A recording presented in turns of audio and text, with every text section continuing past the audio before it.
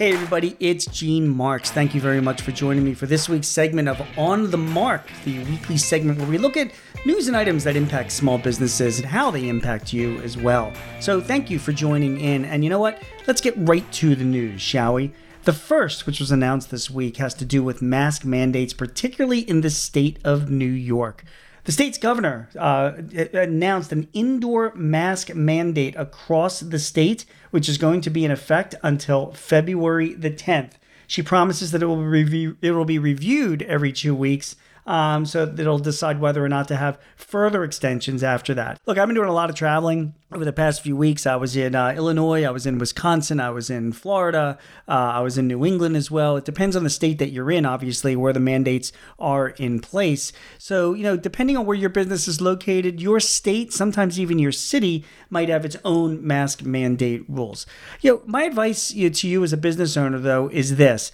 Obviously, if you were in a state or a region where there is a mandate for people to wear masks, you should be doing that. That's obviously something that you should be doing. But I have to say that if I was running a business, and I don't really care whether it's in the Midwest or down south or in the Northeast or out west, I would still be enforcing a mask mandate in my business, particularly if we're consumer facing. If I was running a restaurant, if I was running a retail store, any type of organization where consumers are coming in, I would be asking my employees to be wearing masks all the time.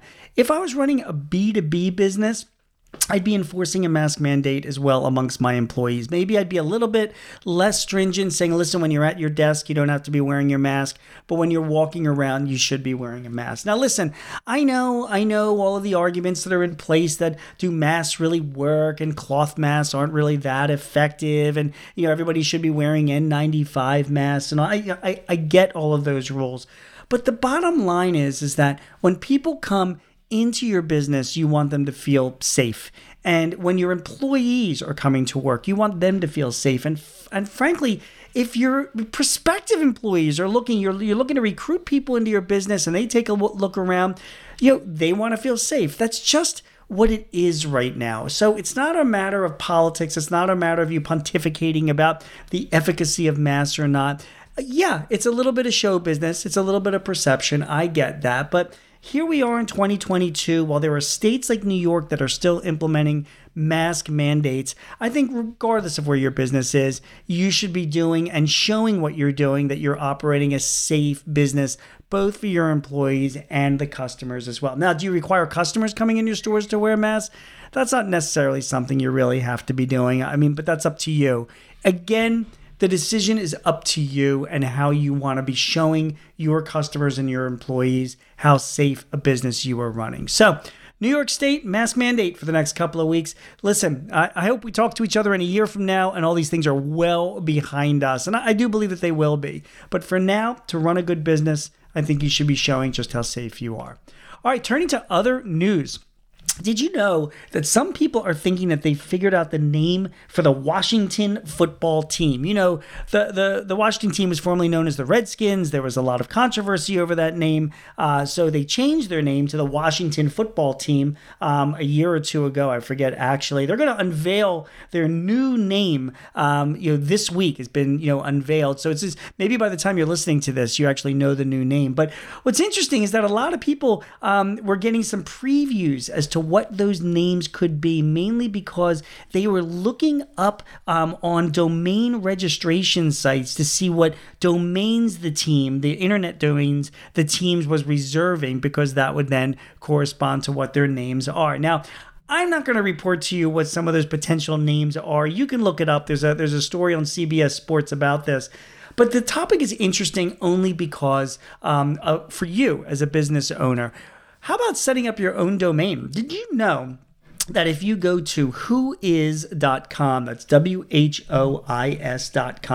you can search who owns any domain that might be out there, including potential domains that you might want to have. So if you're curious to know who the owner is of a certain website, Whois will tell you that. If you're looking for a new domain for your company, you can search for it there as well to see if it's available, if anybody owns it. So that's something you want to definitely keep in mind. The other thing that I want you to know is that if you are setting up a new domain for your website, say you're creating a new website And there are, by the way, great services out there. Wix is one of them, Wix. GoDaddy is another one. There are competitors to both of those platforms where they will not only set up your website for you, they will help you do a name search. They will help you, get your website established and provide you tools for designing your website.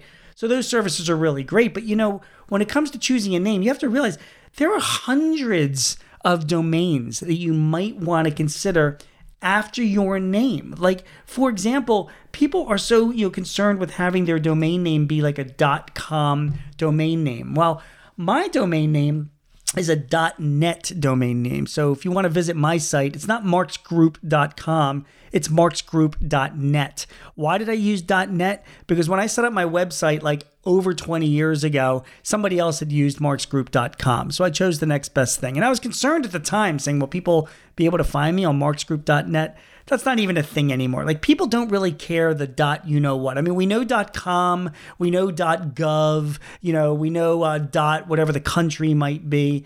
But, depending on the type of your business, more and more small businesses are using more creative name extensions. They already have to be allowed, and there's a list of them you can find on GoDaddy's site.